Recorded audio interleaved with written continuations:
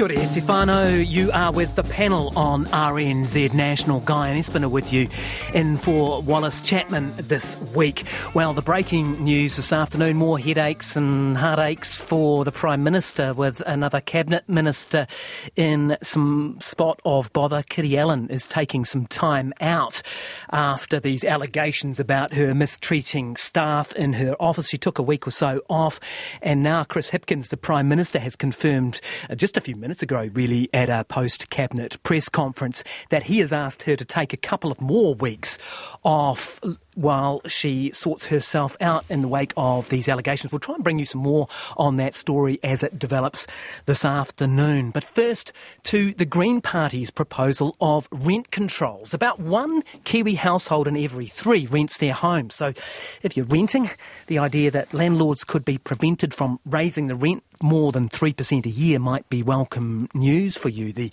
Green Party announcing that policy over the weekend, that they would set three measures really. No more than 3% as a rental increase, or the rate of inflation, or 1% less than the annual wage growth. So whichever of those figures was the lowest. So it might sound good if you're renting. Landlords aren't so keen though. The Vice President of the Property Investors Federation, Peter Lewis, says that the policy would create a shortage in rental properties by forcing more landlords to sell up. And he's also on record as saying that more rental deals might be done on the black market where tenants had fewer protections. Well, let's get the view from a renter's perspective now. Renters United President Geordie Rogers is with us. Welcome to the panel. Kia ora, thanks very much for having me. What do you make of those concerns that are put up there by the Property Investors Federation? We do hear this a bit, don't we, when we ask for more stricter measures on landlords at all, that people sort of say, oh, well, look, they might all throw their hands up and get out of the industry. What do you make of that? Yeah, I mean, we certainly hear it every single time. I mean, we heard it when all of the RTA changes came in, we heard it when healthy home standards came in, and now we're hearing it again with any further changes to the market. Ultimately, what we see when you look back at the supply and flow of rental properties is that people still invest in rental properties. They're still entering the market. We haven't seen the mass exodus that they're talking about, and that's because providing a rental property is extremely profitable. So the idea that they're just going to sell up and give away all of this free money, it doesn't seem to be playing out, and I doubt it'll play out again in this case. Anna, have you got a question for Peter here, or what's your take on this 3% cap on rent rises? I mean, absolutely. When you look, sorry. Yeah, Sorry, Geordie. where you go. Anna, just Geordie, this is the beauty of radio. You can't see who you're dealing with, but just bringing Anna in from the panel here.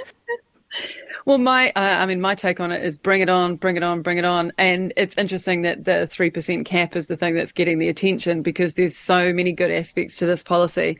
As someone who actually only managed to buy my first home in the last 2 years, I completely understand the way that it's so incredibly stressful to be a renter in this kind of environment, in this day and age when the barrier to actually buying your first house is so high. If you don't have access to the bank of mum and dad, and you're at the whim of a landlord who might put your rent up at any time or even get rid of you, it's so incredibly stressful and adds so much pressure, especially to families. I have a lot of solo mum friends who have to clean their entire houses top to bottom every 3 months for an inspection. The old landlord inspection. Hey, Peter, it's good that we've got you on the panel today. My knowledge of this is probably based on the sitcom Friends, but don't some places in America have rent controls, the land of capitalism and free enterprise? Yeah, I grew up in a rent-controlled apartment. Right. My aunt still lives there, 16A, Is that right? 101st and West End Avenue. Wow, so they actually do have rent control there? Oh, they do. Wow. Of course, less and less. And what the landlords said, and we were talking about trying to reach across. I'm not a landlord. In fact, I don't traffic in anything but ideas. Yeah, but what I hear about these folks is, look, if you put rent control, then you're only going to control some apartments, and that means the folks who are not in rent-controlled apartments, which very much is the case in New York, will pay much higher rents. So it turns out to not be as easy a thing as you think, and not a real panacea. It sounds to me like it's a last-gasp measure that never seems to take in the big picture. That having been said very quickly, we do have 5-year loans. We have multi-year fixed-rate mortgages. So the idea of having multi-year rents and contracts for multi-year consistent rents would make sense. Yeah, that's interesting, Geordie, isn't it? Because a lot of renters will tell you this, and I've been one in the past, that, it's the uncertainty. And we seem to have this sort of very short-term attitude to rental properties in New Zealand. Would that make sense for what Peter's saying there, to have a contract that was specified the rent for a longer time? Yeah, I mean, that certainly does, and it's something that we see happening in commercial contracts as well, where either they put up front and say, okay, this is going to be the rent for the 3 years, or they might say this is how much it's going to change each year. That's something that we don't see in the private rental market, and by and large, many landlords are putting up the rent each year at whatever maximum the market can take.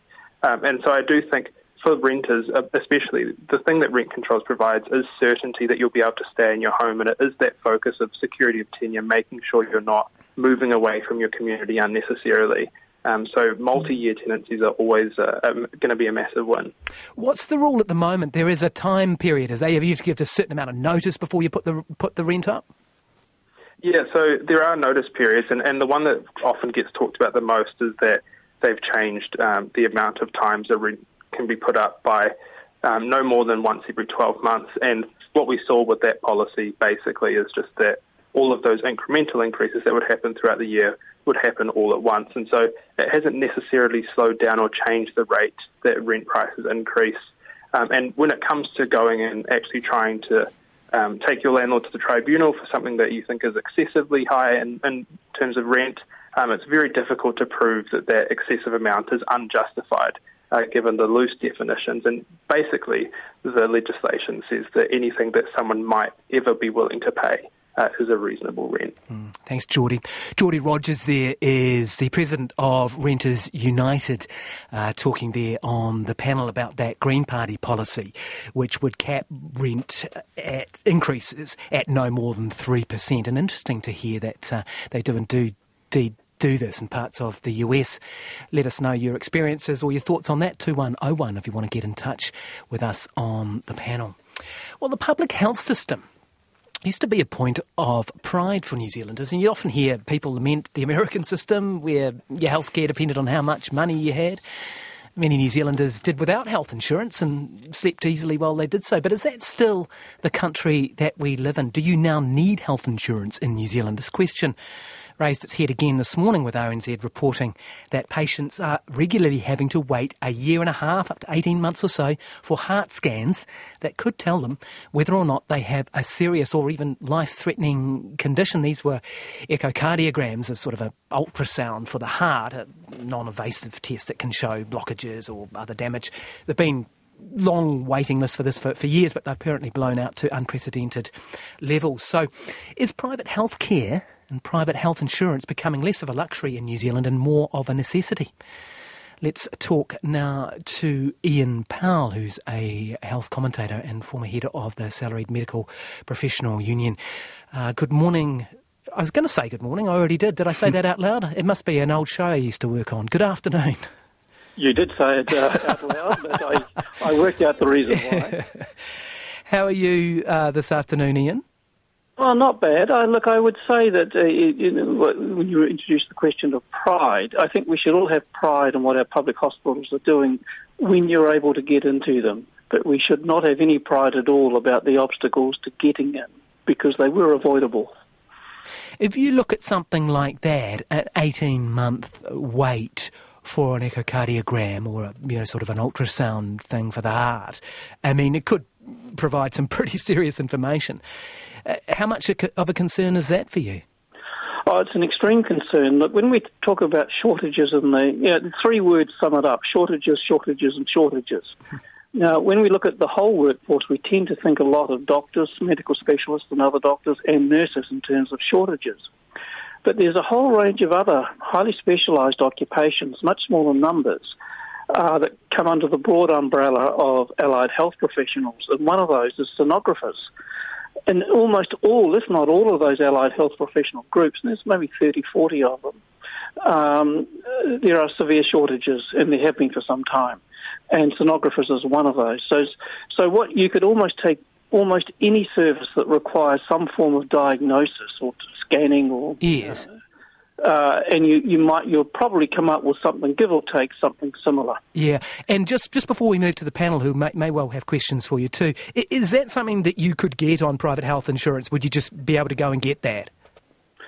Well, that all depends. Well, first of all, you've got to have it.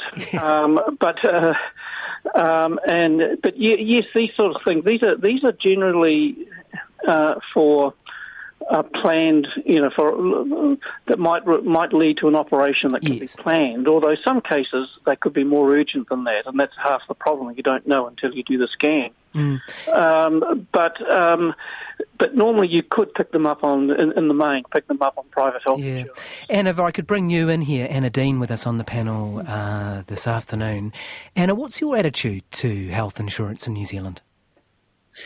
Well, I don't have any personally. In the past, I have had trauma insurance when I had a company, and just to have that extra check. But I recently had an experience of needing some tests at Nelson DHB and was amazed how quickly I was received there, and felt so grateful that the system was provided in a public way at no cost to myself. I thought it was absolutely incredible, and I do feel some pride that I don't live in an American system and, would face exorbitant amounts to get in an ambulance and things like that. But it is worrying for these particular conditions, but it's all down to a lack of investment over many decades. So it's very tough for people, and I really hope we don't have to get into a situation where more and more people are getting health insurance. Yeah. Peter, we've maligned the country of your birth a couple of times. We probably need to give you a right of reply. How do you see this as a former American or acquired American? I think the 330 million Americans will handle it, guys, so that's okay. All right. Health spending in New Zealand is about 10% of GDP, which puts it, I think, between Denmark and El Salvador. I guess it could be more. The United States is 20%. Is that a good idea or a bad idea? That's hard to say.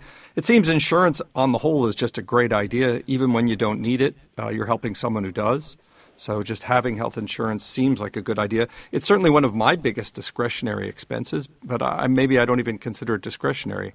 Anna and I might disagree here. But I think Ian is exactly right. It's a much larger issue. It's a matter of how much New Zealanders really want to spend on their health. What about you, Ian? What's your attitude to health insurance in New Zealand? Well, I don't have health insurance, and I think if I was forced to use the private system, I would probably do pay as you go. But I'm able to do that, and many people aren't. Look, I think you've got to see health insurance in context. What we have is a serious problem of access to surgery and other treatments that can be planned. Once access is impeded, it becomes less accessible. That will drive health insurance up, the number of health people insured by privately up, which in turn drives up the costs of the private health insurance because they're going to pay out more, and that leads to increased premiums, especially for the elderly. Just on Peter's point about the American system and it's 20%, that's primarily because it's essentially a profit demand-driven system, and there's a lot of commercial activity involved, which is high transaction costs. And that's the biggest factor that determines why the US has the highest expenditure on health in the OECD. New Zealand's somewhere in the middle, perhaps slightly on the lower end. GDP is not the best indicator of it, but slightly at the lower end. We could be doing a bit better. But Ian, you talk about access, and we've talked about waiting lists, but it's also the access to some of the modern treatments, isn't it? I remember when I was investigating Pharmac over the last couple of years at RNZ, you'd see these stories of people who had lung cancer or serious cancer, and those who could afford the treatments that immunotherapy treatments or other modern treatments that Pharmac weren't subsidising could pay $10,000 a month or whatever and get a few more years of life. And those who couldn't afford it would die. And we don't think of ourselves like that as a country where the thickness of your wallet determines how long you'll live. But it's hard to deny in some cases that that's the reality. Well, that's a separate, although related issue. And I think what's required there in terms of Pharmac, the issue is not Pharmac itself, it's the financial parameters in which it operates within, and a failure to appreciate that actually if you invest more in medicines, including in the areas that you've just talked about, you will actually not only save lives, you will reduce costs as well. Because good medicines keeps people out of hospital or keeps their stay in hospital less. So it's actually, there is a cost benefit down the track. But we do not have a overarching strategy for Pharmac to operate within so that it can purchase to actually do the things it needs to do. The best it can do is list priorities, but that's all fine. But if the funding for the priorities is so low, a lot gets missed out. Let's get a final word from both of our panellists on this, Peter and Anna, starting with you. Anna, it's funny how people's perceptions are different of the health system, and it depends on their experience, but you're someone who's still optimistic and positive. Absolutely. I mean, this recent experience, I ended up being able to see highly qualified, best person in the country, lung specialist, after some lung damage from living in a mouldy flat for years in Wellington, incidentally. So back to rent controls. Yeah, exactly. I really no. I mean, I guess I'm not an elderly person needing more acute care. So it really depends on the individual. So I guess if the individual wishes to safeguard in a financial sense and they have the ability to do that, then sure, all power to them. But I would hate that became the norm. And Peter, would you describe to your friends back in the States, would you say, New Zealand's a place where you don't need health insurance, it's all free, it's all good? No, I'm astonished that I'm the only one here who has health insurance. I just thought it was just a collective I don't thing have to it either. do. No, my major sense is this. We misunderstand a lot of things. I find that New Zealand as a culture has a lot of healthy parts to it, and certainly one of them is our willingness to talk about death being part of life and talk about limits. So Pharmac is limited, and I'm afraid Americans think they'll live forever, and they really struggle in their political culture ever to talk about limits. So in that sense, I feel that New Zealand is quite healthy. Thank you for that. Peter Field and Anna Dean with us on the panel this afternoon. Can I get a last word in? Oh, why not? Yeah, look, I'm looking for some feedback. So while I do that, away you go. Yeah, okay. Well, look, what I would say, just as something that my father once told me, the glass is, in terms of being optimistic about the future of the health system, the glass is always half full rather than half empty. But if you have any doubt about that, just put a little drop in whiskey and you'll get there. Great last word. Medicinal advice. Great last word there from Ian Powell. I don't know whether I can quite condone that, but hoia te waka. You do you. A bit of feedback here before we move on. We're going to talk about Dine and Dash as this little slug. Each story has a slug at RNZ, and this one's called Dine and Dash, so you'll have to wait and see what that's about, but it's not too much of a mystery. This one in from Simon in Auckland. Clearly private insurance is becoming a necessity. He says, every time my doctor advises me of a health issue, she asks if I have health insurance. That says everything. Simon, I have the similar experience. You go along and they say, you're not quite old enough to get this, colonoscopy or whatever it is. I won't go too far into that on radio. But they say, you go and get it done privately for X couple of grand and away you go. Another one in here, my wife has been declined an operation in the public hospital. Not bad enough, this texter says, although she can barely walk due to back problems. We do have insurance and we are going private. The cost, $75,000. A quick one here on the rent control idea. This one in from Jenny. I have a 2-bedroom house which is currently vacant. I am deciding what to do with it. Rent it out or Airbnb? Might wait until after the election, says Jenny. Thanks for your feedback on that one. 2101. You can reach us. And I'd like to hear from you on this one too. Do you have a Dine and Dash story? I have one, but it's pretty benign. I'll get to it in a sec. Tory whānau. allegedly asked a waiter at a Wellington establishment, "Do you know who I am?" It's a bit of a classic political phrase, that one. Was it Aaron Gilmore back in the day? Apparently she left, her and a friend, her dining companion left without paying the bill on Friday night and were a little bit tipsy, apparently, according to Stuff Media. The bill was settled the following morning by Tory Whānau's friend, who was also, dining with her the night before. Waiters say the pair were tipsy and got progressively drunker through the night. Anna, have you ever done what used to be called a running meal? Have you ever forgotten to pay for dinner? I'm pretty sure that I have. And the thing that I noticed about the story is that they were sitting outside, and it's often quite easy if you are sitting outside just to think, oh gosh, no one's not that you think that you're taking advantage of it, but it's easier to forget because you don't, the door is not past the register. So that can be an easy mistake to make.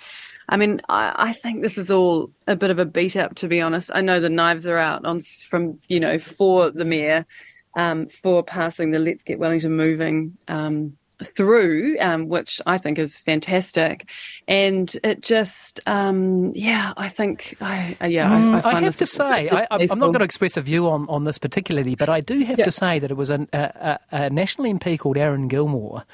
And I don't know the exact circumstances of both of these, but he pretty much did have a bit to drink and asked the waiter who he was, and he didn't last too long after that. Yes, I mean it's interesting. I think she's adjusting to being a public figure, and she's made quite a she's known for having a good drink, and I think of the number of politicians I've seen absolutely plastered on the streets of Wellington at various times, over the over the decade. Some of them weren't even out in the streets. So I worked in Parliament for nearly 15 years, and I can tell you a few stories about that. We probably won't have time for many of them on the panel this afternoon. Peter, what do you make of the mayor's behaviour? Well, look, basically, I'm glad for Tory because at least she wasn't so drunk that she forgot who she was because she asked if the person knew who she. And I've had that problem. Look, I hope I haven't paid, but how would I know? I'm sure I wouldn't know. I've often noticed, though, that the opposite happens. So in the United States, you get a bill and something's not there that you paid for.